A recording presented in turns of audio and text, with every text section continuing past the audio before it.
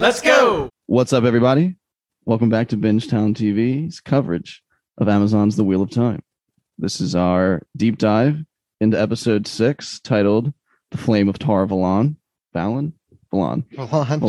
I actually had, okay. You were giving yourself props in the last episode for getting it down. And Yeah, I've listened to so much New Spring since then. I finished New Spring. So you're back on the Tar. I was tainted a little bit, and I'll dive into The Great Hunt next, and it'll just be a mess probably forever. But like I said, deep dive episode. We'll get into breaking down a lot of the scenes more deeply than we did on the instant reaction. There's a lot of conversations that are had, foreshadowing, nice lines. I know Paul was writing down some dialogue lines. I have a lot written down too, so we can talk about all of them. And we get a PSS this episode. We do. Spoilers. Oh, shit, that's very true.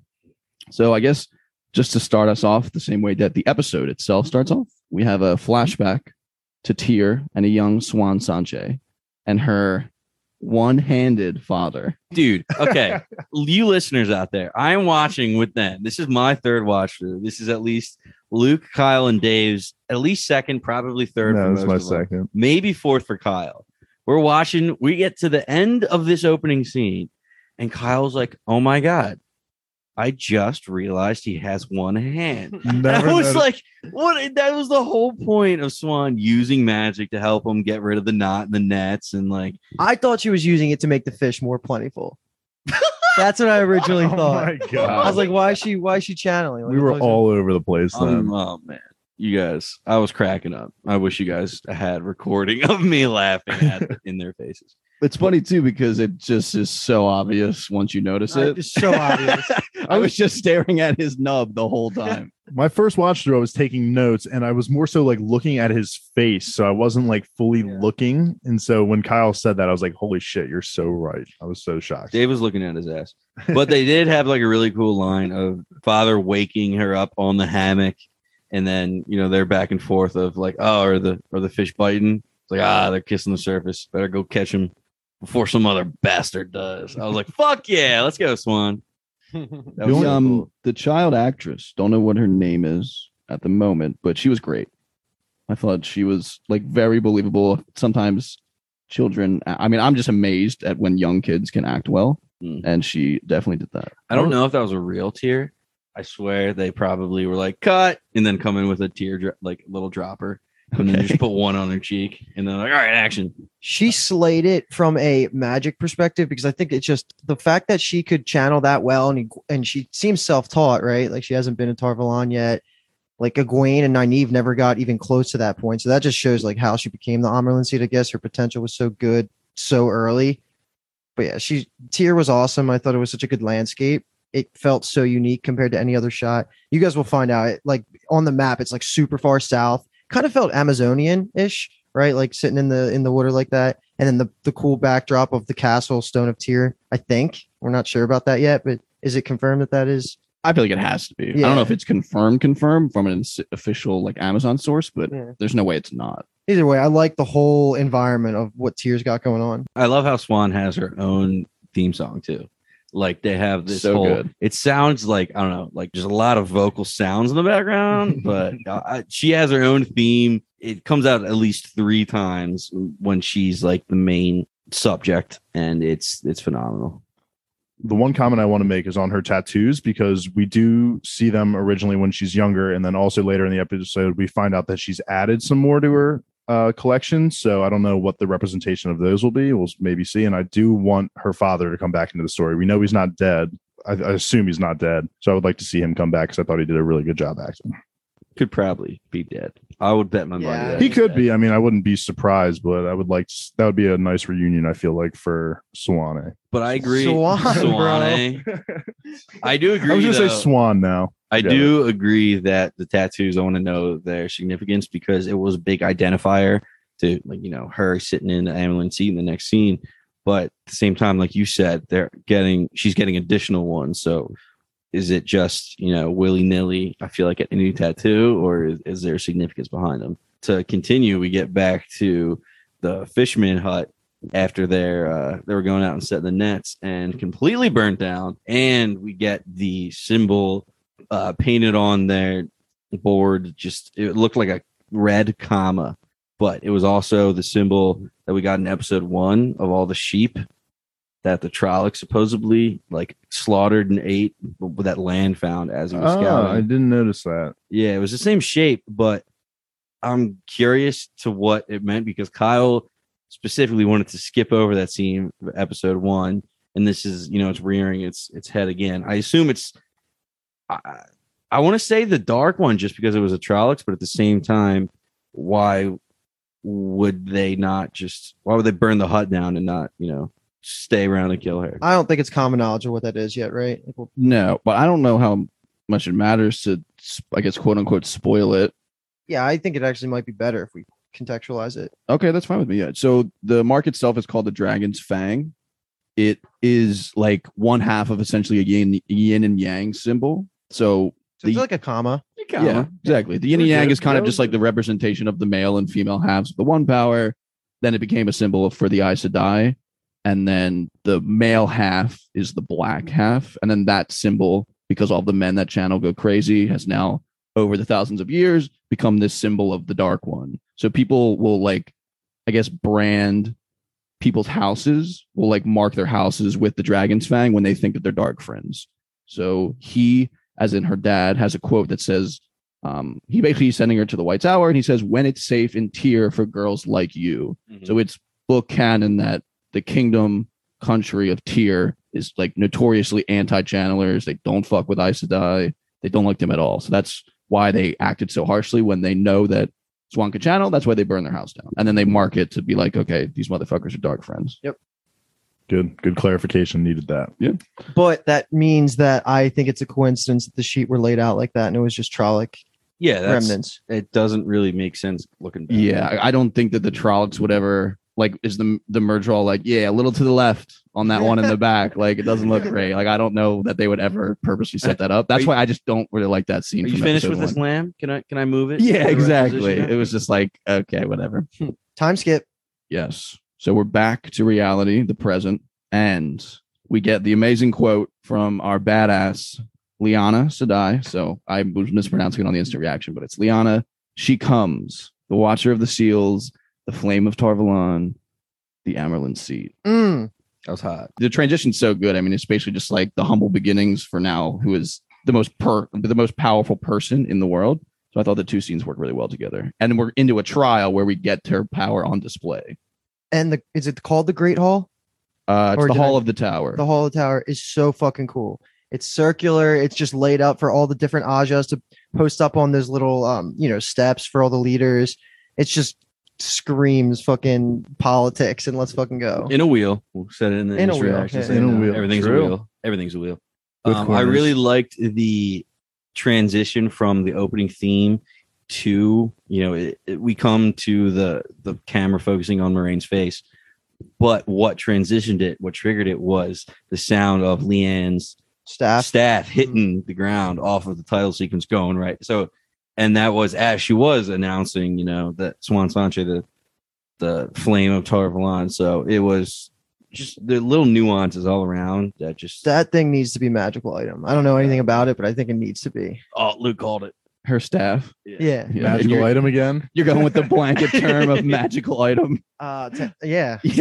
Actually, it could be one of a couple things. But okay. It might end up being very likely that you're correct. I think it is such a vague guess, but okay. I like the shot of all the Ajas. I think I didn't know there was a white Aja. I didn't pick that up in the intro, and we haven't really talked about the white Ajas being a political group in there. Yeah. So that was interesting for me to see on the rewatch.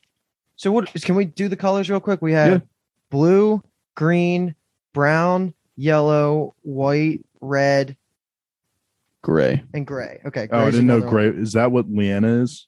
No, Leanne's because she's wearing a grayish getup. No, so Lyanna is she has a special position. So she's known as the Keeper of the Chronicles. She's essentially not an assistant, but she is right under the Amyrlin Seat in terms of she will schedule meetings. She's who receives people who want to go see the Amyrlin Seat. So that's why she's banging the gavel or the staff and kind of settling everyone in the room. She has that position. She keeps tradition. right? Like she tries to keep tradition and tries to keep making sure that the Amyrlin seat's doing Yeah. the correct thing in her position of power. So And they're chosen. The Amyrlin gets to pick who that is.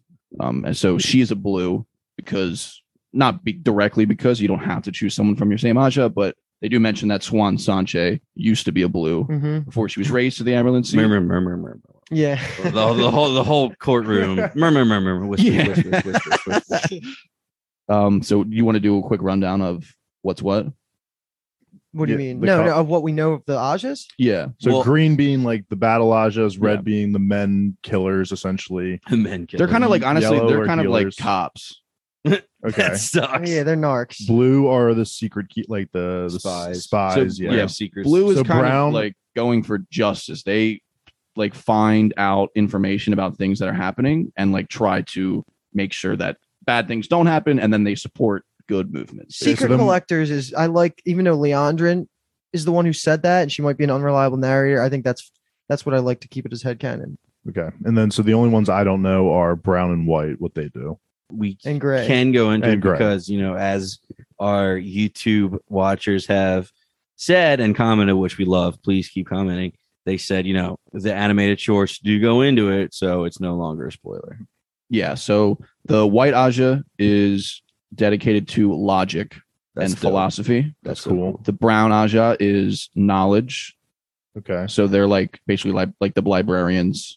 They're like known for just being like always having their nose in a book and just aloof with reality and practical common sense. Mm-hmm. They're just always reading. Wait, so what's the difference between white and brown? One's logic and Yes. one's knowledge. Yes. There's like so the white Aja are like basically philosophers in the sense like they're like thinking about problems and Okay. things like that, Gotcha. while the browns are like literally just compiling like Research history. history. It's all Yeah, history. things like that. Gotcha. And then the gray Aja is politics.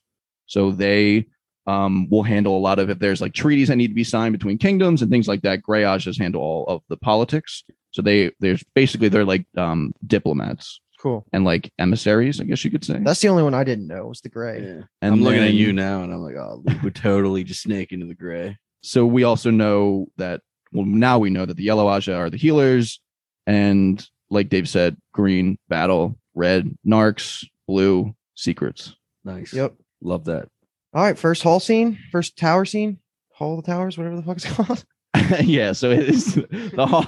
We're in the hall of the tower to bring us back to the actual episode. The impression I get from this scene, the most thing that sticks out is just how much of bad bitches Swan and Liana Sedai are. I thought you were gonna say Alana's boobs, but okay. Well, that too. That too. I definitely. I swear to God, it would like cut to Liana just for 1 second. He's, dude, her boob. I was scrolling Reddit, like reading just like a discussion on the episode, and it was, people are making all these points, like picking out the logical inconsistencies, whatever. Like it's a discussion, and then one comment's just, Alana has some big old titties.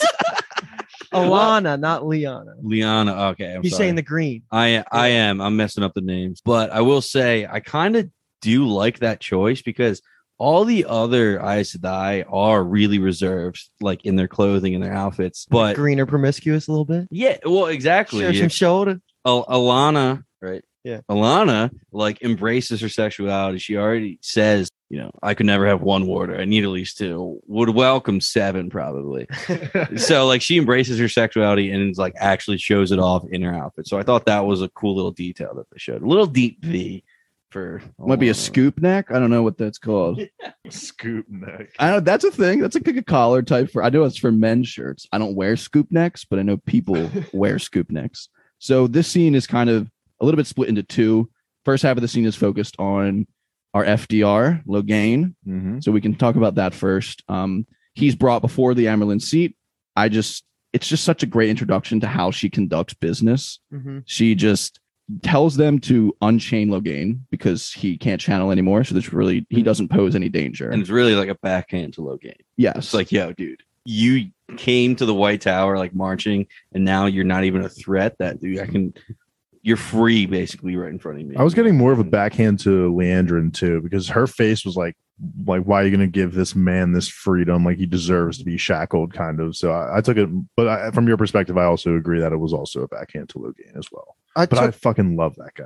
Yeah, he's great. I took two main things from this scene. I'm happy it got saved by the end when it gets revealed of why Logain is talking the way he is to the Amerlin seat. It shows that, well, one, like the Amerlin seat is smart as shit. She knew from the beginning that the only reason he's being all aggressive and saying this stuff to get killed, to get Mercy killed, is because he's obsessed. I mean, he wants to touch the power again. He lost that ability. So he's basically going suicidal like Tom's nephew. And then the second thing is just that, like, Logain, I really don't know if he's going to play a bigger part. Like, probably not for this season. He might be in the next season because he is going to be a prisoner forever. Like, that was what his sentence was. But yeah, like, I think he just saves it because he's just such a good example of what withdrawal from the one power is. He kills that little short speech when he's just like, people back in the day would laugh at you for coming up with the idea of trying to build an army to fight the Amerlin seat. But I did that within less than a year, and I already had an entire army at my back. Like, yep, chills, man. Yeah. That was such a great scene delivery by him. And then to emphasize it, saying people are going to remember me for staking that green bitch. And I was just like, fuck yeah, they will. I still love 1 you. versus 9. That's awesome. I fucking love this guy. I hope he keeps coming back. He was speaking facts too. I mean, that's like a canonical thing in the books, especially they talk about it a lot in New Spring. So New Spring is the prequel book, happens, I believe, like maybe 20 years before. It's when Moiraine and Swan themselves first become Aes Sedai. So like Lan isn't bonded to Moiraine in New Spring. And they talk about how there's really not that many Aes Sedai anymore. Like their quarters rather are mostly empty. There's so many empty rooms because the tower was built to house thousands of people. And at the moment, there's like, maybe this is a number I am pulling out of nowhere, but it sounds familiar. 483. What do you think about that, Paul? 483? I think I'm pulling up Google. Right No, do not. Just don't. Yeah, There's definitely no don't way. do not that. worth it. So he is speaking facts. I mean, that's what's happening in the world. Obviously, people are afraid of Aes Sedai, but there's not as many of them now than there used to be. So he, like Luke said, is trying to die. Swan denies him. She says that she's not so easily fooled as the people out in the world. And if it's the release of death you seek, you won't find it here. No matter what foulness you spill, you will serve as an example for all other false dragons. And then she references that he's going to have to live with the madness until he dies. Is this Basically, until it consumes him. Yeah, but I thought that the madness from the power would be gone. Is it just like, is she referencing, like, she implying that his new sober madness, Yeah, I think of, like, that's not what I having think. the power, so like, not the actual madness. I think that's what we talked about in the instant Okay, reaction, that we cool. decided that it's the madness of not having the one power. Yes, anymore. okay, it makes more sense when it is. All right. So I know we talked about it last time, but so it's confirmed that if you're a man, sorry, what's that confirmed word? It is thought that if you're a man that is channeling and you are cut off from the one power, that curse of madness disappears. That's what we're saying. I think so. Yes. So the curse of channeling as a male disappears, and you are now replaced with the curse of not being able to It's just- feel the one power. Just like withdrawal depression. Yeah. Because when you touch the male side of the one power, you have to essentially get through the dark one's corruption on it.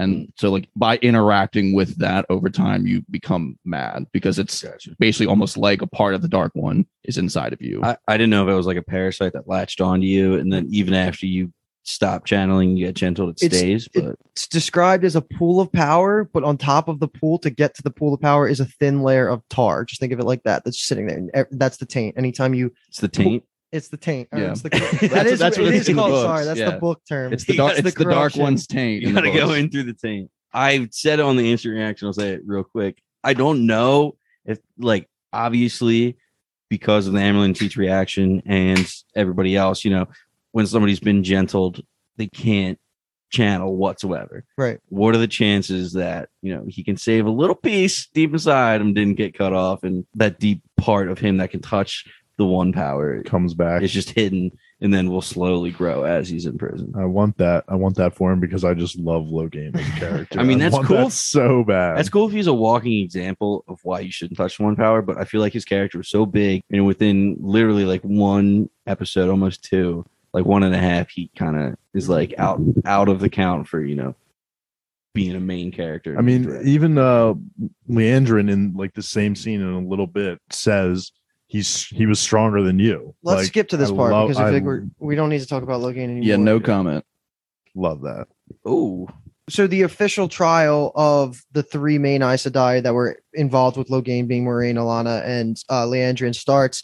The Aes Sedai starts asking questions, and this conversation is split into two parts. The first is going to be Leandrin stating her case because she was the head of the whole camp, and like her decision to gentle Logain was coming from her. So she talks, and people are fucked up that the blue and the green Aja stand up for her, and they back up her story, saying like he needed to die because of what you were saying. Yeah, and then she says that we had to do it because left alone, he was stronger than yourself. Like you had to be there, and I just again can't emphasize it enough. Fangirl over Logain, man. Yeah, Just that strength, and his actor's great too. So rooting for him. Mhm. Swan's kind of whole reasoning for being upset at them, she actually echoes what Karene said in episode 4 to Leandrin, in that our laws don't exist to protect our lives, our conflicts. They exist to protect our people from us. So that's exactly what Karene said to Leandrin in episode 4 when they're having the conversation of let's just gentle him now. And Karene's like, we can't do that. You know, there's laws and procedures we have to follow. Exactly. shield first, gentle second, kill last of all. I love that term, shield. That's such a cool fantasy term. So Ooh, ooh, ooh. not cool. We're keeping that crack. I'm editing this one. I'm taking that Future out. Kyle, keep that crack. I get to control the narrative. So Moiraine in this scene also, like we said, stands up for Leandrin, which is kind of like murmur. Yep. And she gets called out a little bit because Swan kind of is asking her now after Leandrin, that fucking snake, brings up like, oh, Moiraine has this chick with her. She didn't tell anyone.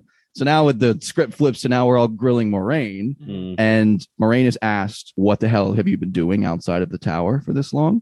She refuses to answer.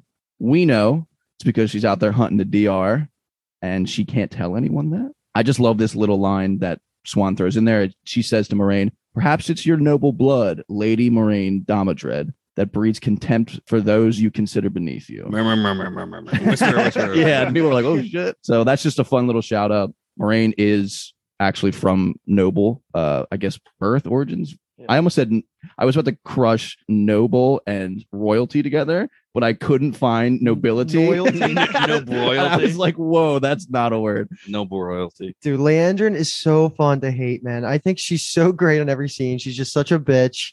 And she's so good at her delivery. It's so fun to hate her. She's like getting the Joffrey and Ramsay treatment. And I just think it's really enjoyable. I saw such a funny comment. I believe it was on Twitter that there's people have started calling Leandrin Joffrey. Wow. That's fucked up. That's but awesome amazing. at the same time. I think we can use that. That's just, it made me laugh so hard I'm when I using read it. it. I can't even remember where I was going because Joffrey's We'll never be able to interview her. Oh, Never. absolutely not. What were you just saying? Talking about Leandrin, how great she is, but she's also starting to narc, right? Like we're all fighting Moiraine now at this point in time. Oh, okay, Kyle. Yes, Moiraine and the nobility. Kyle, is it like in fantasy, it's known that, nobility, if you have noble blood, you're kind of drawn to the power or whatever in like different genres. Is that kind of how it is? And that's why Moiraine is like so No. strong? No, we saw Swanton. Yeah, has exactly. That's the background. opening scene is Okay. someone Literally from a fisherman. Huh? yeah, the most humble of beginnings possible to now the most powerful person. I don't think it's genetic at all. Okay. So it just happened to be she was noble. That's Yeah. awesome. She has a past that they'll probably go into a little bit more. That's what New Spring was about, a lot of that, which was fun to read. I keep bringing it up because I really enjoyed that book. Kind of the conclusion of this is that Moiraine is, I believe at this point, they kind of schedule sentencing for the They're like next tomorrow. day. Yeah, they're like tomorrow we'll decide. Like I need to think on everything, and Judgment. we'll come tomorrow. Yeah. So Moraine's kind of in a little bit of hot water now with the Amaryllis seat. She has some type of judgment coming. And Leandrin even hits her with a nice little parting shot in the hallway that tomorrow your reckoning comes. Dude, Moraine's facial acting in this when she's talking to Leandrin is so good. She is just so fed up with her bullshit. Yeah. Just go fuck yourself, Joffrey. Joffrey, yeah, that's nice. We also had a Leandrin line in there where she said, "Oh, are you not questioning Moiraine because mother was once herself a blue?" Mhm. And that caused like the biggest murmur, whisper of all, and it even caused Lyanna to use her magical Yeah. item staff, looking readily. She hit the ground twice with that. When Logain said, "Pin that or stake that green bitch to the wall," Pin that girl to the wall. Pin that girl. Stake that green bitch to the wall. Liana only hit the ground once with her staff. So that was almost like by Leandrin. It was 2 times worse. Coming at the Amerlin scene. Quick maths. Quick maths. 1 times 2 is 2. Quick maths. She's lucky she didn't get slapped. So moving on. Yeah. I will say one last little, I guess, comment is that I'm pretty sure, and I think someone actually pointed this out in our instant reaction YouTube comments. So shout out to that person, that one of the groups of Aja, so they all have 3 people in the hall, but the Greens, I'm pretty certain their middle seat was not filled. And I'm pretty sure that's where Karene would have sat, because Karene was Karene's title was Captain General. This is actually pretty cool. This is such a tangent, it doesn't matter, but their rooms are marked by an upward pointed sword lacquered in red, gold, and black carved into the doorway. Nice. And the number 2 is the first strategist, and then the number 3 is the first tactician. That's cool as shit. Is Alana any of them? The number of swords is the number of guys you take at once. Oh, that only works for Greens. Yeah, only for Greens, exactly. I was like, what the fuck? Okay, moving on to the bath scene, because we're going to stick with kind of Moiraine and the whole political maneuverings before we dive into the DR candidates and their storylines. I just want to lead this off with Paul. Do you have anything to say with the? Oh no, this is not Paul's. No. I think this is a good scene. Okay. No, that's a great scene. Titty scene with Megan and Moiraine. Yes, and the Blue Ajos. That is a wonderful description. Yes. So we get a lot of fun nuggets that get dropped. Megan kind of has some reports of what's going on in the world. She mentions that she actually even recalls that Alana supporting Leandrin in the hall was kind of like, what the fuck's going on with the Greens supporting the Reds. She mentions that there are ships disappearing on the West Coast. So book readers all love that line. That's some really nice foreshadowing for what might happen in future seasons. We have Aiel are on this side of the spine, Trollocs in the 2 rivers, and a Terran ferry was sunk by an Aes Sedai. And murdered the ferry owner as well. He committed suicide. Yeah, pretty much. He committed suicide by being an idiot. Didn't even catch that. Oh, come on. Didn't catch that, but bro, he had one hand the whole time.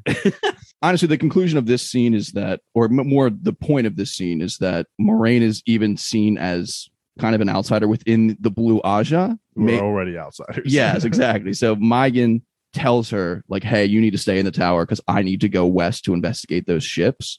And then Moraine's like in her head thinking, well, that can't happen. She did get commanded, and she says that later, which I asked the question on the instant reaction, who would have been higher? And that kind of proves that Megan is higher on the pecking order than Moiraine is in the Blue Aja, even though Moraine's been gone. Like that has no effect on it. And I do like too that in the previous scene, we get that Siuan used to be a Blue Aja, and that in this scene as well, that Megan seems like she is in support of Siuan. She's like on her side for the most, but like they want to follow her because that's her sister, her former sister. I cannot stop thinking about her Irish accent every time she talks. Scottish, whatever. Yeah, it's deep, but I like it. That's the only thing I could focus on when she was talking. It's very thick, but I like it. Keep it coming. Do you think Rosamund Pike oiled herself up, or somebody else oiled her up? Are you looking for a job? I was going to say, let me apply to that role. Oh, does that mean you have to like oil everybody up? Because never mind. Yeah, I mean, you don't make any comments you'll regret. Yeah. You can't have the butthole bleaching job, as that's my job. Oh yeah, the White Tower. Yeah, that's my job. So Paul's off. I'll be the oiler. But before leaving the scene, they also do re-emphasize that Nynaeve has the most powerful potential in living memory of any user of the power. Mm-hmm. And then as Moiraine reaches for her towel, she also gets a little branch of a little plant drops. And is there a name to that in the books? I have no idea. It's just because a sign. It was, it obviously was a signal that Moiraine set up ahead of time. It's the same plants that are hanging down from the Yellow Aja's quarters that we actually go into. Shout out Emily for pointing that out. I hate to give her credit. Credit is due. Wait, that's what that was? Yeah. I literally wrote my notes like, I don't know what the fuck that is, but yeah, I don't like giving Emily credit, but she wow, the SME, you've done that multiple times in these episodes. SME getting put in his place here a little bit. It didn't happen in the books. All right. I thought that was a cool little connection, and that is the scene that we jump into, but we're going to wait on that. Yeah, so the next thing we're going to talk about is going to be Moiraine and Siuan and the whole plot twist to this episode.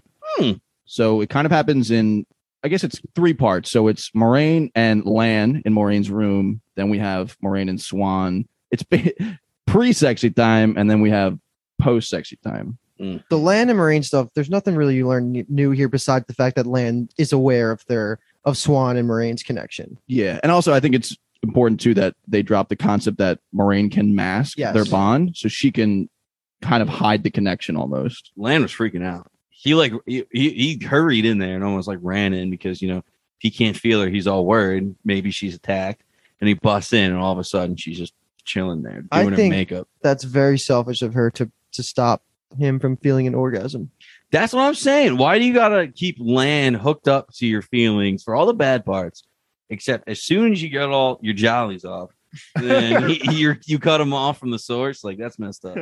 So Moraine uses the magical item to now go to what looks like a fisherman's hut. So if I'm honest, I don't love this because it's not really well explained what's going on. Part of that is on purpose.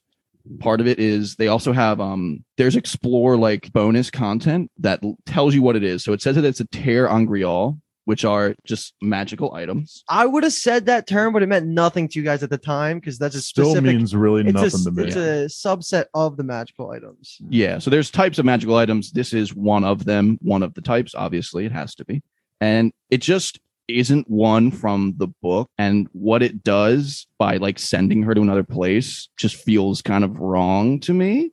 Just seems like that shouldn't be possible. But I mean, it's a book. I feel it's like a nitpicking book reader thing. Yeah. Important part is that we get the Moraine and Swan interaction. And if this is what it takes to get it, then I'm on board. Okay. I'm sorry. What you're confused about that she has this item that can lead anywhere? Yeah. Just the fact that they have it like this teleporting. Well, to be fair, in the following scene that we have, I mean, it's still teleporting, but Swan has the same magical item in her quarters. Yeah. So it is. It's not like anywhere. It's only from like. It's the teleporting part that could potentially break further down the line storylines. Yeah. Because like the Waze is like the fastest way to travel. Yes. So there's specified ways to do these kind of things. Gotcha. Yeah. Yeah. And also, like, if they knew that they could use that thing, they would use it for more than just hooking up.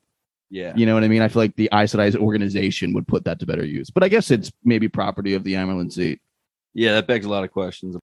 For Moraine and Swanfuck, they have it's an interesting relationship they have here because we know that in reality, in the real world, I guess you could say, Swan is the Amyrlin Seat. She is the boss of pretty much almost the world. She pretty much claims the world in the trial scene. But we get the roles flipped a little bit here. It seems that Moraine is our dom. Love to see it. Get on your knees, man. That was payback for earlier. Yeah, that was a really interesting twist to go along with the fact that they were already in a relationship. That Moraine is also the power in the relationship. I mean, it was really cool back and forth. Moraine calls her mother, and she's like, I hate it when you call me that. That's a title of power, and that she doesn't want to be referenced to that. She wants to just be a fisherman in bed. You know, like so much for not having any favorites between all your daughters as the mother, and you know, when were we ever wants to follow the rules?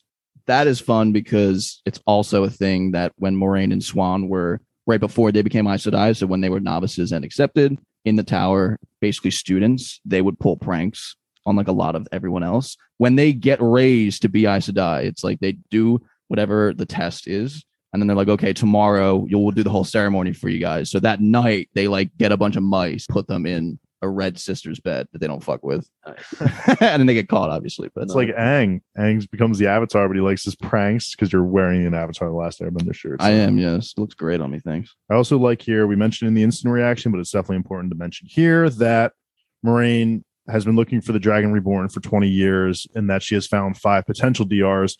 But because the prophecy is so old and mistranslated, it's been translated multiple times, that the power of the Dragon Reborn could have been split amongst 5 of the potential DR candidates. And to continue with some other information drops, Swan and Moraine were the only ones that were present when the Aes Sedai that foresaw the dragon being born, like they were the only ones there to hear that.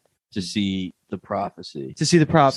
And Swan said, we saw the child be born. Mm-hmm. Swan also says they have to keep this on the DL still because if the other sisters find out, they're going to be stilled. And stilled is the female version of gentled. So they're two different types. They're 2 different types of, I guess, magical rituals to strip the different genders of their powers. Okay. And then the third thing that Swan says is they talk about her prophetic dream We don't know if it's the future or what's going on, but she's seeing dreams every night for a couple months, I think she says, where she sees the Dark One at the Eye of the World, and then she goes on to say that's where his prison is, and he's growing stronger and stronger every single day. But he's still overall weak. Yeah, super weak. And then she wants to send the Emmonsfield Five, because they don't know who the dragon is, to the Eye of the World so that this can be dealt with. But Moiraine doesn't like that because she says it could be just one of them still, and that sending all 5 of them would be a death sentence to the other 4. ones, So yep. she doesn't want to do that route. But like we do in every episode, just the Dragon Reborn candidate, where we think they're at. I still think it's Nynaeve. We'll talk more about this at the end if you don't want to get into it yet. Okay, that's fine. I just thought now would be a good time, but I'm fine with it at the end. Guys, I didn't say it. That was Paul's sexiest scene. Oh, Mm. true. Oh, cue the music.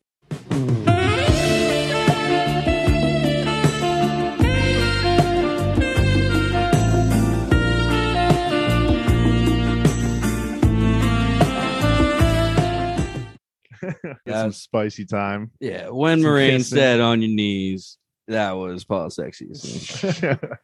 There's a few things I got to say about the pillow talking afterwards. Mhm. One, you guys already said it. Moiraine said, I heard from a gleeman that there's tales of many-headed dragon. And my question is, what gleeman was spouting that? Because that's interesting. And if she actually holds any weight to it. And I don't know if that is just an example of the prophecy being lost in translation over years. Like translation after translation, or I don't know if that's foreshadowing. Another thing, another question, or more another observation is that she calls Moiraine her little puffer fish. When her talons or her spikes go down. Just another nod to the fisherman analogies of where she grew up from. And my last comment is that I'm a little nervous that Swan is like having these dreams of the Dark One being purposefully weak, being fed into her from the Dark One, saying, "Oh, I'm weak. Don't come get me now. Don't do it." Because like that's what she's thinking. Like, oh, let's attack right now while he's weak. And I'm nervous that he's purposefully sending her messages, misrepresenting how strong he actually is at the Eye of the World. I'm worried they're gonna get there. And he's gonna bust out like with his cock out and just destroy them all. And be Dude, super episode 8, bro, is going to be fucking crazy. I will say that the end of the first book, I read it and was like, how are there 13 more books? I feel like that's the story. Like, where do we go from here? So the ending is going to be wild. Dave, what is your opinion on these dreams? I actually really was vibing with what Paul was saying. That was kind of my thought process as well. Abraham? I was honestly I was getting real like death vibes from that. Like, I think the Dark One might kill Swan. And I think I want to put that on the board as a potential foreshadow of what I'm calling out now, but just really don't trust it either. Interested to see where it goes. I guess one fun thing is that they mentioned the prophecies. So Swan insists that the prophecies are clear about what the dragon is. She mentions that the last dragon was a man. There's no way the wheel would split his soul into 5 souls. So we talked about it on episode, it was 5, I guess. So it was our last episode deep dive when Rand has that book. That's the Coriathan cycle. strong. The Coriathan cycle are the prophecies of the dragon. I guess not to get too into it, but it's essentially a checklist of a bunch of different fucking things that are said. And again, who knows how word for word accurate you could take them because of the translation issues over the years.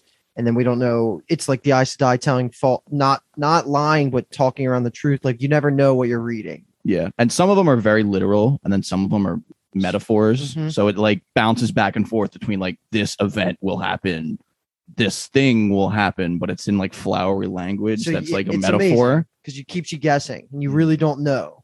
So yeah, it's funny that she says the prophecies are clear when it's like, are they really? Have you read them? Then the punishments aside, which is to exile Moiraine so she can get out of Megan's command to stay in the tower. Yep. We covered a lot of this on the instant reaction, but I know Kyle's got some nuggets. But I do want to say again, straight up spirit stick. That's what it looked like. What she had to swear on. Oh, you're talking about the oath rod. Yeah, the oath rod. Spirit Well, stick. okay. So that's the following day, right? We have Moiraine starting to get ready for her trial. She knows it's like basically game time.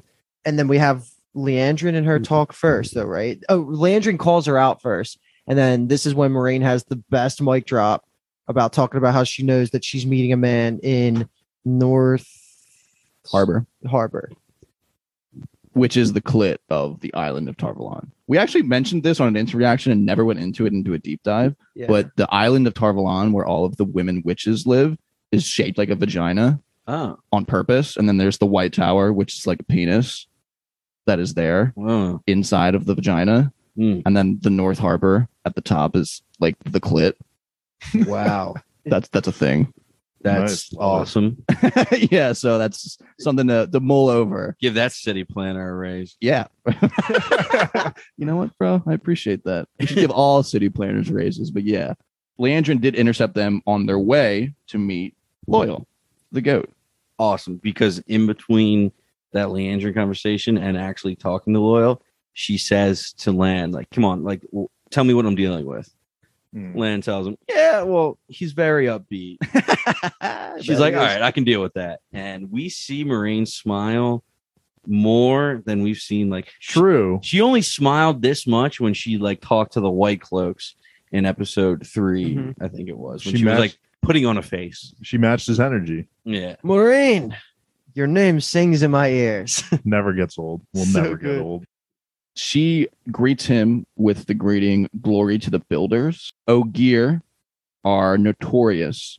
I guess that's probably not the right word. They're famous for their craftsmanship. They built the White Tower. They all like the big famous castles kind of around were mostly built by Ogier. Basically a hybrid between dwarves and giants. I thought his name literally like Loyal Builder because she would like say builder and bow to him. Yeah. That it's more like an honorific title for any Ogier because they built all of these amazing structures. They're known like to work really well with stones. That's dope. Yeah. The last thing is going to be the trial. This is honestly not that long of a scene. It's just a very emotional scene. Siuan basically hands Moraine the oath rod, the spirit stick, as Paul likes to call it, which forces her to restate the oath of exile, essentially. And the acting is just so fucking good in the scene. And this is another Terra Angrial for you guys, like the subset of magical items. It's in the same category as the painting, right? Makes sense. Yeah. Yeah, Basically, makes the sense. Terra Angrial are magical items that have one purpose. Like they do one thing. And they could be anything, like a random specific thing. Okay. So we've seen one that teleports people. We have one that physically almost binds oaths to people. There's just kind of a theme like that. Makes sense. The one issue that I do have with this scene, Can I guess? She Go ahead. doesn't repeat it back perfectly. no, that's important, but no. Oh, okay. I guess honestly part of it is only because the way that she changes it, like there's no way that everyone else didn't hear that. Oh, yeah. Or, like, did you guys hear her calling her pet names? Like, what was good with that? Like, Yeah, no, how did I- they not like- know? I was Yeah. thinking the These two same fucking thing. Yeah, like, yo, there's a lot of sexual tension in this room right now. Until, it's the Amaranth seat Swan Sanche, my boo, my baby girl, Yeah, calls me basically. back. That's exactly what happens, though. She was whispering. I was gonna say she Yeah. was whispering a little bit, Yeah. but like there's no way that like to everyone else there's just like Yeah. an awkward pause for like 5 seconds. To go off of that, she does, when it gets to, or may the creator cast my face in darkness. What was it? My soul. My soul, my, My face. face. Just my Whatever. That was close. When she does get to that part, she does raise the volume of her voice. So I don't know if that was intentional. Yeah. You know, she Probably was speaking was. so quietly, but at the same time, to go off of that, it's like, yo, you're crying. Like, I know that may be as Moraine, she's getting exiled. It's fair if she cries. Swan, the Amerlin seat, Miss Tough, she's crying. She And it's lost like a it could sis- be one she of her lost a daughters daughter, leaving. yeah. Yeah, it could be one of her daughters leaving, but a little obvious. She could fake cry for any of her daughters. But quickly on, I do like that they said what the penalty of breaking these oaths are, which is getting your soul consumed by darkness. So that's Base. also what's going to happen if they ever lie, right? Like they can't lie, basically. Like how we talked about the different, what are they? The Hawkwing Oaths. The oaths, yeah.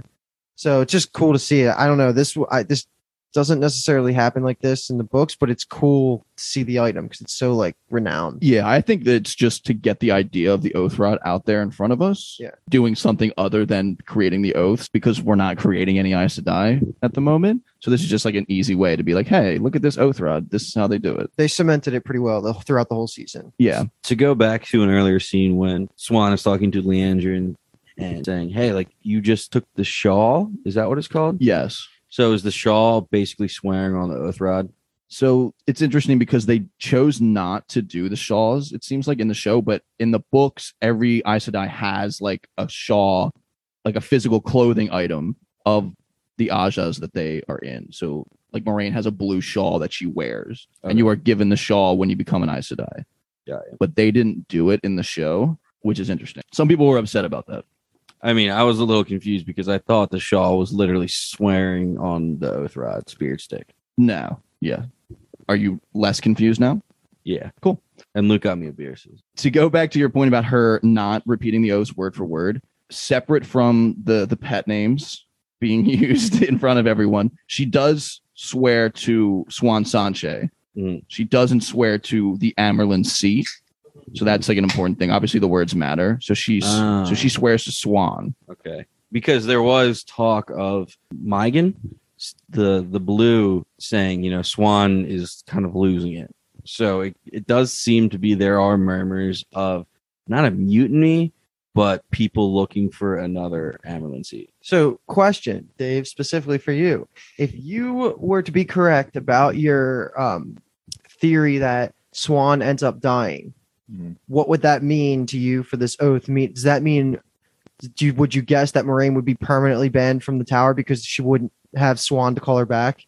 I didn't think too much into that theory, but now that you got me thinking a little bit, everything matters. Everything matters. I don't know. I think it's gonna happen. I think they're gonna reunite again. So I think it's gonna happen after Swan calls her back. Like not season 1 death. You're calling for Swan then. What you're saying? Say it one more time. Like you don't think Swan's going to die in season 1? No. I think her death would come like later down the line for Moiraine. As the dagger is getting driven into Swan's heart, she says, "Moiraine, come back." It would be like it would be a low point for Moiraine, just because now that we know that she's from nobility, I imagine that she hasn't struggled much in her life, and then maybe losing a loved one might cause her to like switch sides to a certain degree, or make her like lose herself for a little bit. Good question. All the sisters turning their back on her. So fucked up. I mean, it's tradition. It is tradition. You could tell some of them didn't want to do it. Which Amerlin Seat Swan didn't have to turn around, so that was like a watch you walk out. Yeah. Part of me doesn't love the logic of using exile as the punishment for someone that is never around. I read that on Twitter and was like, fuck, that's such a good point. You just ruined that for me. Yeah, I guess I might have just ruined it for some people out there. But it's just kind of when you like lay it out like that, it's like, okay, Moiraine, you're never around. You don't ever tell us what you're doing, and you won't answer my questions. Exile. Go do it more, basically. Yeah. But being exiled, I mean, she doesn't have any authority being an Aes Sedai anymore, right? I guess that is going to be the question of when she leaves the tower. Is she like excommunicado? Like, is she no longer Moiraine? Be able to still Sedai? flash the ring, though, is kind of the thing. So, like, if they took the ring, maybe I would believe that a little more. I'm just, I guess, more curious to see how it goes. I think just don't read into it because I don't know about that one. Yeah, exactly. I mean, that's kind of like the. She still has the ring. She's still made the ways, to jump. Yeah, she can still channel. Yeah. It's Cool Kathleen Peacemaker kind of thing. Like moving on. Yeah, we're okay. Moving on to our Emond's Field 5. So we get a lot of nice scenes with them. Actually, not a lot of nice scenes, but just good scenes with them. The first one is going to be Moiraine healing Mat of the dagger. Dude, the CGI in this scene is the best of the episode, without a doubt, of course. But it's up there for the series so far. Really well done. Love to see it. And I liked how we talked about on the Insta reaction how the darkness was trying to corrupt Moiraine as well by going into her mouth, but she was just so strong that she was able to throw it back into the dagger. But again, really well done scene. I always wonder, like, I was even thinking of it while we were watching, like, Rand's eyes were like following the CGI effect of it, like coiling around her arm. Like, how did they? The darkness. Like the darkness coiling around her arm and like sliding up her body and everything. Like, do they have just like a laser pointer on her, like her arm, and it's like track this, and that's how we'll get the eye movements. Look at the wrist. Look at the elbow. Yeah. Look at her mouth. Dude, but the music in the background was so good and intense. Like Moiraine's acting again was just so like she understood the gravity of the situation, because we find out later that a normal person would have been way dead by this point if it wasn't Mat. So like just the way that she understands all this. Two really great attention to detail parts of this scene are, one is every single reaction by Rand I thought was so good. Like the way that as soon as they come in, he's shocked and he's like, "Oh my god, like how you doing?" And as soon as they look at Matt, he thinks in his head because he's like, I wouldn't say corrupted, but he's twisted a little bit by Nynaeve's perspective, like and Tom's. Yeah. That He was channeling. Moraine might just kill him right now because he doesn't know any better, right? So he has that piece of attention to detail. And then the second one I love that I only caught the second watch through is after Moraine does the whole stripping of the darkness from the dagger and puts it down, like it pans over and like just passes by Lan, and Lan's like completely out of breath. And he didn't do anything. And it's because he's feeling what she is while she's going through this whole motion. Lan's also physically like having to deal with the stress of ripping the darkness off this. Probably can't breathe Yeah. either. I mean, Like it's it not was just a out. cool attention to detail, I thought. That was one of my questions, was how difficult was actually pulling the darkness, this curse, out of Matt, because she looked physically exhausted afterwards. Mhm. And, you know, Luke just said even Lan did. So it's like, all right, how, in terms of shielding Logain, I mean, it had to be like right underneath that, it seems like, because she was like dizzy and exhausted afterward. Yeah, because then she goes on to say that the dagger was feeding off Matt's own darkness within him. So it seemed like the dagger was a magical item that was pretty fucking attached to him. Yeah. And it's darkness. So like if it's the darkness from Shadar Logoth, what Shadar Logoth. Whatever your heart desires. Okay. Shadar Logoth. Okay, yeah, sure. That one. Like that seemed like a powerful curse. So I think it's up there in terms of just how much energy it took from her. And Lan, we saw him throw like a cloth over it and didn't touch it. But I still think it's, you know, kind of on him and he's waiting to dispose of it somewhere. And I'm waiting to see if the dagger actually comes back into play. It would be sweet if like they're getting attacked and Lan's like, hey, here's a dagger, take this. And like that, their enemy just like gets fucked up like from the madness and the curse. That would be amazing. They would just like stop fighting and have a little gift exchange. No, he's like, oh, don't take my dagger. Little reverse psychology. Don't take this thing in this cloth here. Don't take this. Don't drop my dagger. Yeah, you could like I guess plant that on people to just fucking ruin their life. That would be, yeah. And no one said the quote yet of the scene. Stupid boy. Oh, you my God. stupid boy. So good. That's when the music ramps up, and it's so good. She's, oh my God. She looks at the dagger and is just so disappointed. I'm not mad. I'm just disappointed. I'm curious what you guys think of this whole dagger arc now. It's kind of, we've seen it pretty much conclude. Well, it kind of, in my opinion, leads to the end of the episode. You want to talk about it then? Yeah. Yeah. Okay, Yeah. that's fine with me. So we're pretty much good there, right? We get Moraine talking and scolding, rightfully so, Nynaeve, Mm. saying, bruh, you're a fucking healer. What the hell are you doing? Like, I know.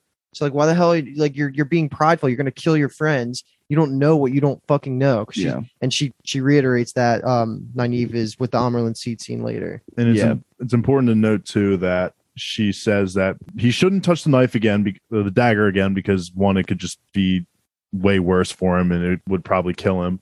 But two is that he was feeding into the knife as much as the knife was feeding into him, which I took as Matt was like almost accepting of, like, even though he was able to hold out for a month, there was some middle ground between him and the knife that allowed him to stay alive. As like trying to be as objective as I possibly can with the knowledge I have, does that not add some clout to the possibility that Matt could be the dragon because of the way Moraine talks about there His being strength. something in him that wasn't the dagger? I'm just like asking, is that, or is it not important at all to you guys? You still think that?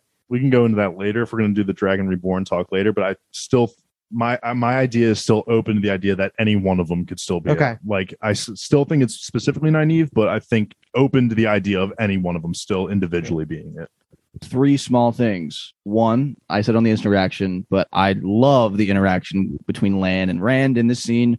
It's just funny that Rand unsheaths the sword and Lan steps right in front of Moraine and is like, brother, You're an idiot. yeah, Oh, slow it stupid down. boy. So that's just like fun. And then the second thing is that Moraine again calls Loyal Builder in this scene. This is actually the first time it happens, and she bows to him, which I think is interesting. And then the third thing is just going to be the quote that I thought Luke was going to say, and now I feel good that I get to say it. If wisdom is the title you claim, I suggest you start using some. Fuck yeah. Bang bang. Nynaeve needs to grow up a little bit. Yeah. Yeah, She I would does. agree. And to go off Dave's point, but with the darkness feeding in to the dagger, and then also whatever is inside of Matt, I feel like they've done a decent job of showing that Matt has a little bit of this duality to him, where like he loves the girls and he's a great brother and caretaker to them, but he also has some negative traits in Gambling that he's a addict. gambler, Alcoholic. he's a thief. I mean, yeah, he has some alcoholism, I guess, in his family. So they've kind of had set that up a little bit Mhm. throughout the season. Agreed. And that's why I wanted to note that. This is connecting what Emily pointed out for Paul, who pointed out for us. The yellow Aja's message to Moraine when she had the Megan scene to let her know that Perrin and Egwene arrived, and they go to the Medicus. Ooh, Spartacus You like that? callback. Yeah, that was a double. Ooh, I didn't expect Go that. ahead, That was talk nice. about someone who's missing a limb, the Medicus and Spartacus. Oh my god! But I noticed that he didn't have an arm. did you? Yeah, I noticed that one. But this is a quick scene. We can talk a little bit more about it. What the main takeaways are: Perrin's still knocked out and healing from his torture. Egwene has saw the wolf eyes and tells Moraine about it, who says, "Don't tell anybody about that, or they'll kill him." And then also Egwene gives Valda's rings to Moraine and kind of partially avenged the killing of the Aes Sedai. Paul- Yo, Moraine, you give our girl Egwene like a nod of respect, a little bit of thank you, maybe, instead of just taking the rings and doing literally nothing. Mhm. Like, come on, little respect. She was busy. Oh, She was moving around this episode. Yeah, I did say that on the instant reaction. Her steps are out of this world. Paul, what did you think on Valda still being? You still think Valda's alive, correct? Yeah, when Egwene says, "Oh, Valda will never hurt Yeah. any of your sisters again," I was like, "That is a wild assumption." That's what I wanted to call out, was that notion being completely wrong, because he's definitely going to come back and How still funny fuck would up. it be if she said, "Valda is confirmed out"? For the count. confirmed. Confirmed dead. He's confirmed not going to kill. I would Aes say, Sedai. Egwene, you know what we say about the word confirmed. You don't watch Bingetown TV. Yeah, unless we She see it on should. screen, it ain't confirmed. And I had the assumption. It's funny you say that Pan was knocked out. The way that they zoomed in on him, I was like, "Is he still awake? Is he hearing this conversation between Egwene and Egwene, Moraine and Egwene, or is he actually knocked out?" Because we get the line, Moraine drops, the Yellow Aja are the best healers in the world. It's like the physical damage will never happen. And Egwene drops maybe only the physical. What's the exact Physical line? damage on the outside will be healed, not Yeah. the inside. Yeah, she basically says that emotionally it's still going to impact him. I Mhm. love that little line. As we've seen as well, Keystone to Perrin's storyline in this season has been his kind of relationship with violence and what it kind of the impacts that it has on him. So I just like that they're continuing to hit these story beats with even just these one-liners, just like that consistently. I've been really enjoying. And at the end, when Egwene says, his eyes went gold, and the way that the Marine snaps around, she says, Luke already said it, don't tell anybody. But she also goes into we have no idea what the dragon is, what form they will take, and what powers they will wield. Like, it's just an ongoing thing. So Mhm. nobody has Which should any- open the possibility back up to Perrin if you thought like his only thing was going to be just not Yeah. like wolves. Yeah. Because she says, like, is this a trait of the dragon, basically? And Maureen's like, we have no fucking idea. Dude, what did I say? He was king of wolves in his last turn of the wheel. Yeah, King of the wolves. That was my your- guess. Yep. Paul says king of the wolves, and Dave says werewolf, so we'll find out. No, I Stay tuned. take back the where I was reading some of the YouTube comments, and some of them were pitching their own theories, and I'm on some of them were saying that he can just communicate with them, and I think I'm on that wavelength right now where he can just communicate with them. But it also is important to note that she says, "Don't tell anyone," because people would hurt him, so it's not viewed as a positive thing; it is a negative. Sure. Aes Sedai included, Aes Sedai as well. which is So wild. we know that whatever he's dealing with is not a good thing. I would never hurt him. I think the next thing we jump to is the next Egwene scene, right? Yeah, one other thing I would like to just comment, going off my point of the kind of consistent story beats that are driving a lot of these concepts home. Moraine is so Aes Sedai-like in the conversations that she has with Egwene, with the whole "we can't lie" thing. When she's like, "Oh, I have it on good authority that they're alive. Like, tomorrow when I call for you, come, but tell no one where you're going." It's just this secretive thing where, like, she's withholding information, but you also know she's not lying, which is infuriating. I feel like that would be so annoying.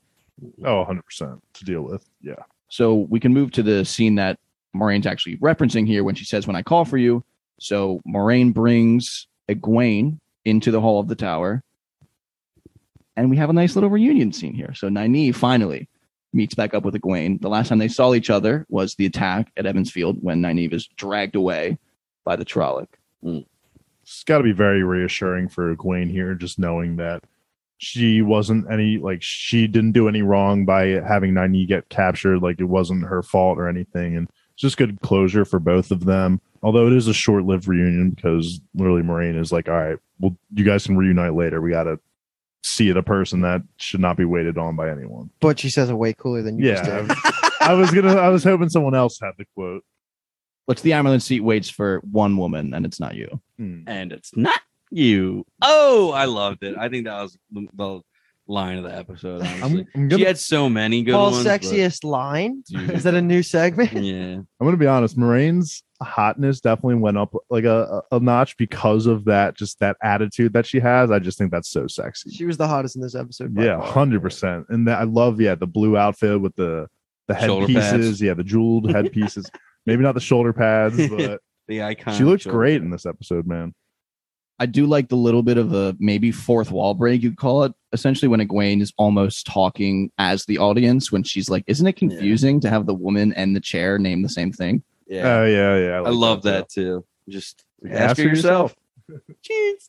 Yeah, but that was like the audience, like you were saying, just asking the writers a question. Like, isn't this a little confusing? That's, I believe, just on a rough count, the third time they've done that. They did it with Ogier and Ogre, and they did it with Nynaeve's name as well in episode 4. So just fun little shit, I don't know. Fun nuggets. Yeah. Moving to the conversation of Egwene, Nynaeve, and Siuan Sanche takes place in Siuan's room. Like Paul mentioned a little bit earlier, she does have the same picture magical item hanging up on her wall. So that's a nice little bit of consistency there. But this fucking conversation is amazing. There's just so many nice one-liners. It's the difference between how Egwene reacts and how Nynaeve reacts. I feel like just characterize both of them really well. It's so good, book accurate. It's so book accurate. Like, that was just exactly how they react every time they're talking to anybody. Like Siuan, like when Siuan was thanking Egwene was like bowing. She was like, yes. Egwene's always adding the honorific at the end, saying like, she'll add Leandrin Sedai or Alana Sedai, where Nynaeve never does those kind of things. So it's just so good how she's respectful. Now you blown smoke up our asses. She appreciates the Aes Sedai faction, while obviously Nynaeve hates them. Mm-hmm. Yeah, a couple of interesting things here. Egwene actually thinks that Siuan is talking about her when she says, the most powerful channeler that we've seen in a lifetime. In 1,000 years. And 1,000 years, that's way more than a lifetime. The other quote about Nynaeve in the beginning of this episode says in a lifetime. Gotcha. Like they say, Moiraine was with the most powerful potential we've seen in our lifetime, but here they say 1,000 years, which is way more respect. So Egwene, realizes that she needs to put more respect on Nynaeve's name, even though that she was supposed to be her mentor as a wisdom. And we also get a cool line here where after Nynaeve just sasses back, where I said it in the instant reaction, she needs to check herself before she wrecks herself. Mm-hmm. We also have a line where Siuan says, you guys think you can do as you want, threads weaving in and out of the pattern without consequence. And the way that she said threads, we've heard threads once or twice. You guys, the book readers, have been mentioning it. I'm excited to kind of get more into that and the meaning behind the threads and the weaves and the patterns. And doesn't it seem so metaphorical, but at the same time can be so literal? I mean, just from the title sequence alone. I was just going to mention, the title sequence is them weaving. Yeah. And it shows all the Aes Sedai and the different honages and stuff like that. But how much more is there to it? Is it like, Wanted? Where the threads the whole time you're talking, I'm just like I'm waiting to make this wanted comment right now. Like, we listen to the threads, like we don't. Who are we gonna kill next? Yeah. So it's interesting. I don't know if it's just an Aes Sedai thing or if it's a wheel thing. Like the whole world deals with the weaves. I really think that next episode we're gonna get a big exposition dump about it. I would enjoy that. I don't know, but I'm anticipating some type of conversation about it. I think that's also likely it could happen in episode 8, though. Yeah, I just think of where they're going and what they're going to be doing and who they're doing it with to be as vague as fucking humanly possible is a good setup for it. I also like how Siuan says the wheel doesn't give a fuck. Because Nynaeve wants out. She doesn't want any part of the Aes Sedai or the White Tower. She just wants Egwene and wants to just go back home. But this is where Swan is telling her, like, no, unfortunately, like, even if you go back, like, the wheel's going to call you. Yeah. So, She says, you've been called to greatness. The wheel does not care if you are young or afraid, petty or weak. It certainly does not care what you want. The wheel calls you to this. The last battle is coming. Bang, bang. And last battle, subtitle gang, is capitalized. Mhm. Yeet. So it is It's like, in the Corinthian cycle. there you go. It's, I guess, every cycle there's a Dragon Reborn and then a last battle and then resets. This is all just vague. throwing shit out there. I don't know anything. Yeah. I mean, the breadcrumbs are definitely being dropped around. And it's our job to kind of find them and talk about them. So That's cool. Wheel doesn't give Is a it fuck. is it Avengers time? yeah, it's Avengers time, I think. this scene happens chronologically after the sentencing. So Moraine gets dumped out of the hall, hops on her trusty steed, and is just, I just love the action shot of her galloping through the trees. My headcanon is they were like, dude, that's so badass. We gotta keep that. Epic fantasy music kicks in. Yeah, it was nice. So she gallops her way to the Waygate, which is just some big fucking structure in the middle of some empty field. First one there, and I would be like, where the fuck are these kids that I told be here right at this moment? I'm sorry, Dave. I thought you were Alone. But who comes first? The goat, Loyal. and the strongest horse Yes. of all time. Yes. Carrying his 600-pound ass. This is again Is it a Rye credit Shadium? credit to Emily. She was like, dude, Damn. that horse Oh, I must didn't get be that. strong as fuck. Those calves. It's moving so slow. They're like the most like labored steps. It's really funny. After Loyal shows up, Perrin and Egwene then ride up, and then Lan rides out of the trees with Matt, Rand, and Nynaeve. Let's go. It's just great reunion. I just love. We talked about it on the instant reaction, obviously, but the Perrin and Matt interaction's great. Rand and Egwene are finally together again. That's been such a central part to their journeys for, I guess it's what, episodes 4 and 5. Yeah, Gwen could have got a fucking nut, and she chose to hold out for Rand. True. Yeah. Aaron was definitely looking to get in on that. Yeah. That's a great point. She shut I him will down. say that like all of the reunions were great, except I do wish they spent 15 more seconds on the Rand and Egwene stuff. That would be my Yeah. complaint. It didn't feel enough. Yeah, I would agree, actually, now that you're saying it. And especially because, like I said, it's such a big part of their episodes. I guess even 3, 4, and 5 that Rand's like, I got to find Egwene. And she's like, I know Rand's alive. Emily had a comment where Moraine and Egwene were in the hall of the tower. Hall of the Tower, yes. The hall of the tower, and Moraine says, "Oh, there's somebody here to see you." Emily was like, "Oh, it's gonna be Rand. And they're gonna reunion, and it's gonna be cute." And it ended up being Nynaeve. The way they hugged and like, "Oh, I missed you. I thought you were dead." And then, as Luke was saying, the way Egwene and Rand just kind of like hug and, "Oh, I thought I lost you." They don't even kiss. Nothing. Yeah, I agree. I was a little let down because this was Rand's like sole goal, and he just kind of They might have an important conversation in the beginning of this episode. Like, obviously they will about Matt and stuff, but like they might catch up a tiny bit, which could do it. I mean, they're a party that's now adventuring through this dangerous land, almost, you could say. So I'm pretty sure it's ripe for conversation. Yeah. They're just kind of traveling. I said it in the instant reaction. I'll say it again. The interaction between Matt and Perrin, just fucking love. It's just what a dude would say to a friend he hasn't seen in a long time. Just walks up, "You look like shit," followed by, "Well, at least I wasn't stupid enough to grab a cursed dagger," and then just like hug it out right after. Matt also definitely looks worse than Perrin. Oh, so He much looks worse. terrible. Yeah, Like, it's so funny that Matt is saying that. he's so pale. After all of the pleasantries and the reunion, Nynaeve kind of comes back down to earth and is wondering what the fuck is going on. Why did Moraine bring them to this wild structure? What is actually happening? She needs answers. Dude. Of course, she asks it like a little brat too. But She's like, we already told everybody what you told us. Like, we're not going to follow you unless you give us the answers, which Yeah. I agree. You know, you do deserve some answers, but there's way nicer ways of asking. I think by the end of the season, Nynaeve is going to have a newfound respect for at least Moraine. Maybe not all of the Aes Sedai, but I just imagine that whatever happens in these 2 episodes is going to just bring them all so much closer, and Nynaeve is finally going to just get over this little bratish phase that she has right now. Okay. You think That's she's just- going to get humbled? Yeah, I just think Moraine is just going to put her fucking life on the line. And they're literally in the prison of the Dark One. They're about to be. That's where they're going. Just want to make that Mhm. distinction. Moraine honestly kind of agrees with her. she cuts to the chase a little bit and is like, hey, we're taking these ways, which are, as Loyal explains, ancient pathways outside of space and time, which I like, because this is the quickest way to the eye of the world where the Dark One's prison is. And she says, I quote, one of you will finish the job you started in a previous life. Yo, or all of you, because many had a dragon. But Rand says, like, oh, you don't know who the fucking dragon is yet? What the hell?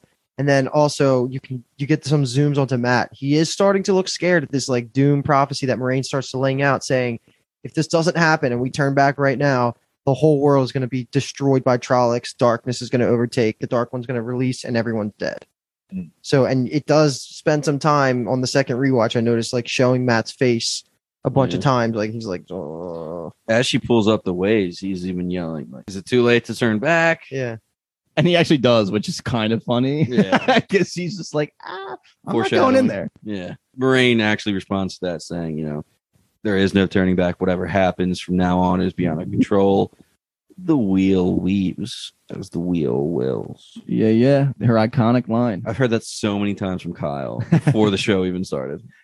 I was watching the scene for the first time when I was taking notes, and she was kind of silent a little bit. It zooms in on her face. And I was literally writing out, this is a perfect time to say the wheel weaves as the wheel wills, but they're not going to do it. Like, I'm pissed. And then she said it, and I was like, I'm a cuck. You got it. Dude, the ways is so freaking cool. Paul, I can't believe we didn't say this in the instant reaction. How is it not just exactly what is in Shadow and Bone? It's just that. Paul went the Bleach angle on the instant reaction. Shadow and Bone? You mean like the fold? Yeah, exactly. It looks so much like the fold. Like there's lightning in there. Yeah. It's like darkness. There's Stalagmites stalagmites are on the bottom. Okay. Stalactites because they hang tight to the I ceiling. knew you knew because of Jimmy Neutron or some Yeah, shit. that's exactly what it is. Stalactites are from the top because they hang tight to the ceiling. We've had this conversation. That's Yeah. why I looked right at Dave. I knew he was going to correct me, so I just let him finish. But it just looks epic, man. And the lightning going is just so cool and just raising the danger levels. You know, what the fuck's in there? We'll find out. It is super dark. And the lightning, it's like, all right, where is this like they kind of went into the details of it and then kind of got pulled back by Moiraine summarizing as it's the quickest way to the eye of the world. Loyal was even saying, like, you know, one step in the ways is, and then he kind of got cut off. But what was he going to say? Like, well, 100 he a does, mile. And he does say a specific amount because he said it's kind of unknown about like the nature of the ways, but like you could travel a couple miles and it will be 100 miles. He doesn't like specifically say hundreds of miles. I like it. Like I don't know if it's like a tunnel in between space or whatever. Yeah, a way to like a wormhole to jump from. That's here how to I there. mentally think about it a little bit. It's pretty cool. I mean, it makes me think of Bleach. I said it before. That's the only thing I think of when I see this thing is like, this is just going to be the Bleach. And does time flow the same in the ways as out of the ways? Is that going to... I feel like that would have been mentioned before going in, so I'm going to say no. I mean, it was in the sense that he says loyal this is, that's outside of time and space. Okay. So there's something funky going on. Just to end the scene, and then we can talk about whatever the fuck we want, is obviously we've been hinting at it the whole time. The whole squad walks in slowly, and then they turn around as the gate's about to close, and Matt hasn't moved. And then all of Emond's Field 5 start freaking out. And then, like, Emond's Field 4. I mean, the two things I noticed the most is Rand starts losing his mind. Like, I love how much he rides for Matt still. And you could just see it on his face. He's devastated that his boy's not coming with him. And then Moraine's face is like, what the fuck? I'm dealing with more shit now. Like, I have more stuff on my plate. And then it just kind of closes and does the final flash of lightning onto her face and then scene. Rand's face, to go off what you were saying, it almost seemed like he felt betrayed. He was like, yo, Matt, I stuck around you this whole time while you were sick, traveled with you for this month, and then you just kind of dip out last second. It was Matt's idea to go to the White Tower because Rand the whole time was saying, let's just go home. No, the opposite. Oh, it was the opposite. Yikes. Yeah. But the fact that it's the opposite makes it more logical or more likely, more believable. Jesus, that's the word I was actually looking for. That Matt wouldn't go. Right. And so this is probably this final scene is what's making the internet go on fire, right? There has not been a more polarizing episode from book readers to non yet. I don't think, at least based on my discourse that I'm seeing on different social media platforms. But the two things that happen in this scene that we're going to see, we're going to cross our fingers and hope the best that it works out, is obviously One is Matt not going in because he's supposed to go, I think. And I think it's okay to say that in the books. Like, he's supposed to go. We're going to find out what the fuck happens. I doubt he's not going to go. So, this could be related to the behind the scenes things with this actor, because apparently there were a lot of episodes 7 and 8 reshoots that this actor did not go to. So that could also be connected to why they made this decision. And then the other thing I wanted to bring up that pissing a lot of people off is the way that we opened the Waygate. And me and Kyle were hammered last night, just going over talking about this, getting into details about what it's supposed to look like.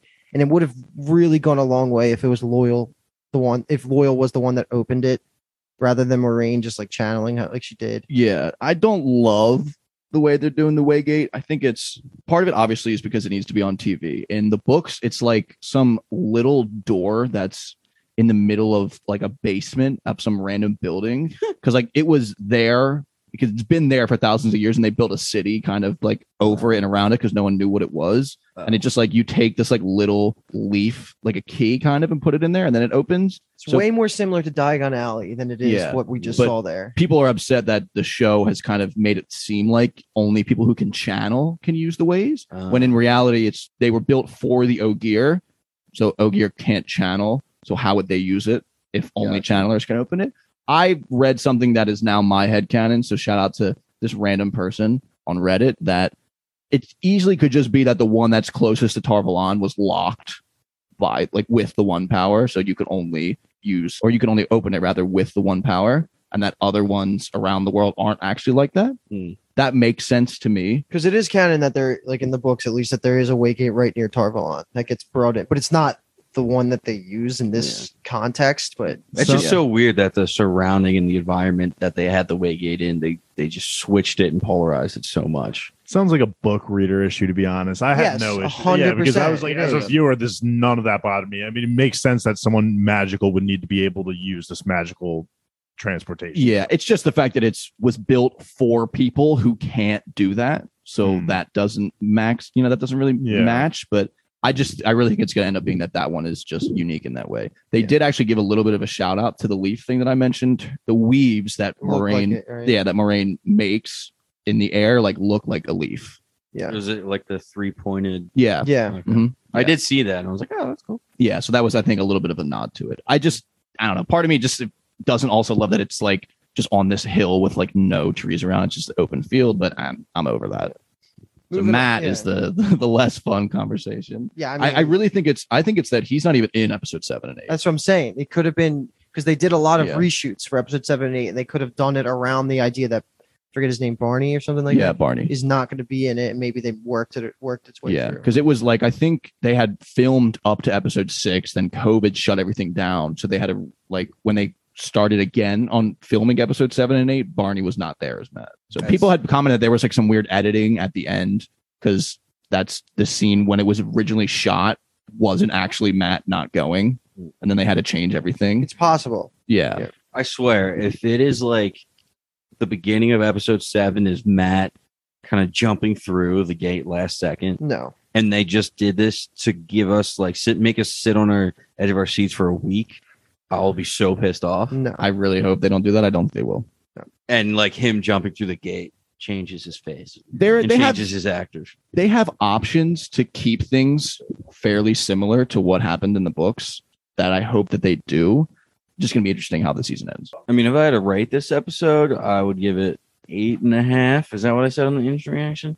An 8.5 out of 10. You said 9. I did. Yeah. I mean, I did enjoy it a lot. There was a lot of questions answered. Also, it shows like a little bit of the different hierarchies kind of within the Aes Sedai. At the same time, the Ajar against each other. I liked it a lot, but I'd give it a 9. Just because I like it a lot, but I'm gonna give it the second highest rating possible. I guess third. I'll give it an 8.5. It's the same as I gave it on the instant reaction. Not much changed. Still a great episode. Loved it overall. Just think the last 2 episodes I'm going to save those 9s and 10s for. I think that I'm at an 8.5 now. I think after watching it again and going through everything, I think I was just kind of high on life after watching it initially. It's still an amazing episode. It's really good. I think it's 1 or 2 in terms of episode rankings for me, but I think an 8.5 is a very fair rating. So that's what I'll give it. Yeah, I don't have much more to say. I think you summed it up pretty well. I was the opposite. Like I started, it was fine. It was good. I really liked the episode. I would have put it, I think, second or third is what I said on instant reaction. Actually bumped it up a tiny bit. So I think I might have said 8, and now I would say 8.5. It's not the best one because I still am on the episode 4 team. But I agree, 6 and 7 or 7 and 8 are going to be the best thing ever. And this is just a stepping stone into the final climax. All right, Dave. Who is the Dragon Reborn? Dragon Reborn, I'm going to stick with Nynaeve. Said it earlier, open to the idea of it being all 5 of them, or if it's, Egwene or Rand or Matt, open to that idea too. But It's not Perrin. I don't know. I really think it could be any one of them still, but I'm going to just ride that Nynaeve train. I mean, after episode 4, the literal episode title was named Dragon Reborn. And then at the end, we get Nynaeve doing that really awesome shot of her using the one power. So still sticking by it's her. Who do you think is least likely? And the all 5 theory doesn't count there. Least likely, I'm going to go with Egwene. I think I'm still stuck on my mind that she's just going to she's just going to become an Aes Sedai, potentially maybe even become the Amyrlin seat. And I don't think that'll be tied into a Dragon Reborn's responsibilities. So I think I see her more as an Aes Sedai rather than a Dragon Reborn. Paul's face was disgusted with that answer. Wayne's the least likely? I don't know why I have it so stuck in my head that I think it's literally probably just because she's like the only girl of the, Nynaeve, you picked Nynaeve. yeah. But She's not a girl. But she's a little different in the sense that she's older and like they're still not even even Moraine isn't even sure if she should still be considered a potential DR. So I don't know why I'm so bent on Egwene becoming an Aes Sedai. I just really think she has a lot of respect for Moraine, and now she has a lot of respect for Siuan too after that interaction with her. So that's where my mind's at. So least likely is Egwene. Most likely for me is Nynaeve. Paulie Walnuts. I'm gonna go Dragon Reborn is Nynaeve, Egwene, and Rand and Matt. And Perrin goes and kicks rocks by himself with his wolf curse. Not curse. So you're saying Perrin's the least likely? Yes, Perrin is the least likely for me just because he has a whole wolf thing going on. Yeah. Could 100% be flipped and be the other way, and he's the most likely. Whatever. Secondary theory, I'm going to say Egwene and Nynaeve are the Dragon Reborn, and Rand and Perrin become their warders. Okay. So you're agreeing with the potential for there to be a multi-headed dragon, but you're not down with 5. Yeah, I feel like we got to cut some. Okay. Not everybody can make it. it. I want this on paper too, that I think my second option behind it being just Nynaeve, I think my option would be it being all 5 of them, but Nynaeve being quote unquote the main head. Let's say like the other 4 would be for support, but it would still be the Dragon Reborn as a collective 5, but I think Nynaeve would be the leader of that Dragon Reborn group. Would be interesting if there was many headed and each person represented a different power. Like Nynaeve is already the healing.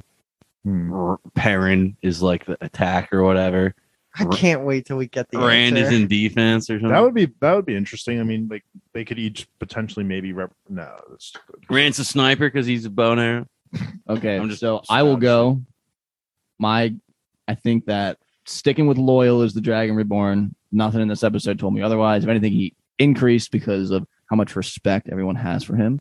The DR will need that. My least likely is going to be Liandrin. Most likely, probably going Megan because she's trying to get out of the tower, do some shit. Like who the fuck knows what's going on with her? And then least likely, Swan's dad. the multi-headed dragon. Fuck that. Kyle said that's not possible. Yeah, I don't care. Fuck that. So Swan's dad. All right, our final segment, a little bang kill Mary for the folks out there. Our 3 options today are going to be Lyanna, Alanna, and Siuan. Those are going to be the 3. And they let's say their titles. Yeah, you say those titles. Kyle, say their titles.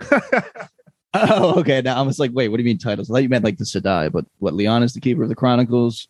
There's a lot of titles for Siuan Sanche, but she's the Amyrlin seat. No, she's clever as a pike. That's her title. Not the Strong as a Amyrlin tide. Strong as the tides, yeah. Alana, keeper of the titties. I guess so, yeah. I mean, I'm upset that she gets to keep them to herself, so I'll go first and say I'm gonna bang Alanna because I don't think I could be married to her because of the Green Aja Warder situation. Mhm. I don't think I would be able to share her like that in marriage. Be polyamorous, definitely. But I think a one night of me, her 2 Warders, and her, can we count them as well? Yeah. Okay. I mean, Have if to. if it's in at least in the banging, yeah, I think you'd have to because Okay, it's bet. marriage or banging. All Yeah, I right, think so you the have 4 to. of us will get down.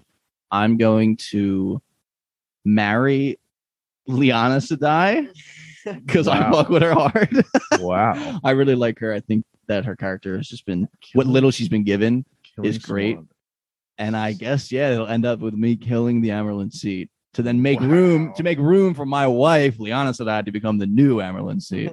So that's what I'm thinking. I'll go second. I'm going to actually agree with Kyle that I'm going to kill Swan because, see, this is a double-edged sword. If I bang or marry Swan, Moraine's going to be pissed at me. If I kill Swan, Moraine's going to be pissed at me. And if you marry Swan, Marine's gonna be pissed at you. Yeah, exactly. So I'm going to kill Swan. With that logic, killer. Moraine's going to be pissed at me no matter what. So I'm going to kill her. And then I am going to actually, I think I'm going to, you know what? I'm going to marry her. I'm going to marry Alana, Wow, Lana. there you go. because, I mean, Boobs. oh, dude. The deep V, the scoop neck, dude. The scoop The neck. scoop neck Yeah. just gets me every time. The scoop neck had me sweating bullets, bro. I was fighting for my life watching this episode. And then I will just be perma bottom as I bang Leanne? Liana.